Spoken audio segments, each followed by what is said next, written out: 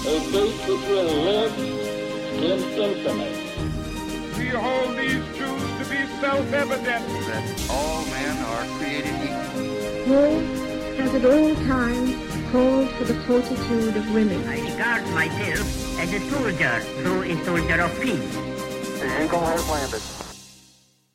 Welcome to the Today in History podcast, where you learn about an event that occurred today, February 20th, from history. Today's episode is titled, Americans Hold a Nazi Rally in Madison Square Garden.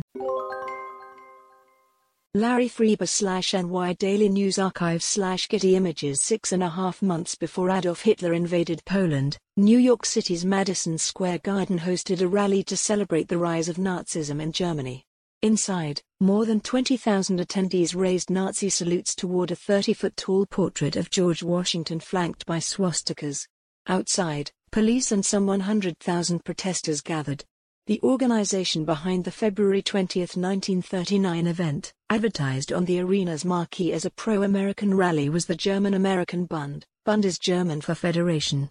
The anti-Semitic organization held Nazi summer camps for youth and their families during the 1930s. The Bund's youth members were present that night, as were the Ordnungsdienst, or OD, the group's vigilante police force who dressed in the style of Hitler's SS officers. Banners at the rally had messages like "Stop Jewish Domination of Christian Americans" and "Wake Up America. Smash Jewish Communism." When the Bund's national leader, Fritz Kuhn, gave his closing speech, he referred to President Franklin Delano Roosevelt as Rosenfield, and Manhattan District Attorney Thomas Dewey as Thomas Dewey. "We, with American ideals, demand that our government shall be returned to the American people who founded it," declared Kuhn, a naturalized American who lost his citizenship during World War II. "If you ask what we are actively fighting for under our charter, first, a socially just, white, Gentile-ruled United States. Second, Gentile-controlled labor unions, free from Jewish Moscow-directed domination." Kuhn's speech was interrupted by a Jewish-American man named Isidore Greenbaum who charged the stage in protest. Police and the vigilante force quickly tackled him, and proceeded to beat him up on stage. The crowd cheered as they threw him off stage, pulling his pants down in the process.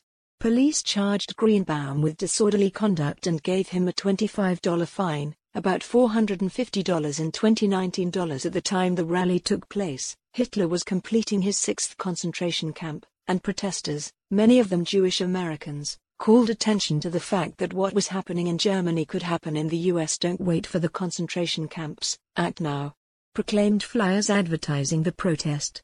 Outside the rally, people carried signs with messages like "Smash antisemitism" and "Give me a gas mask, I can't stand the smell of Nazis." In some cases, police responded to the protesters with violent attacks.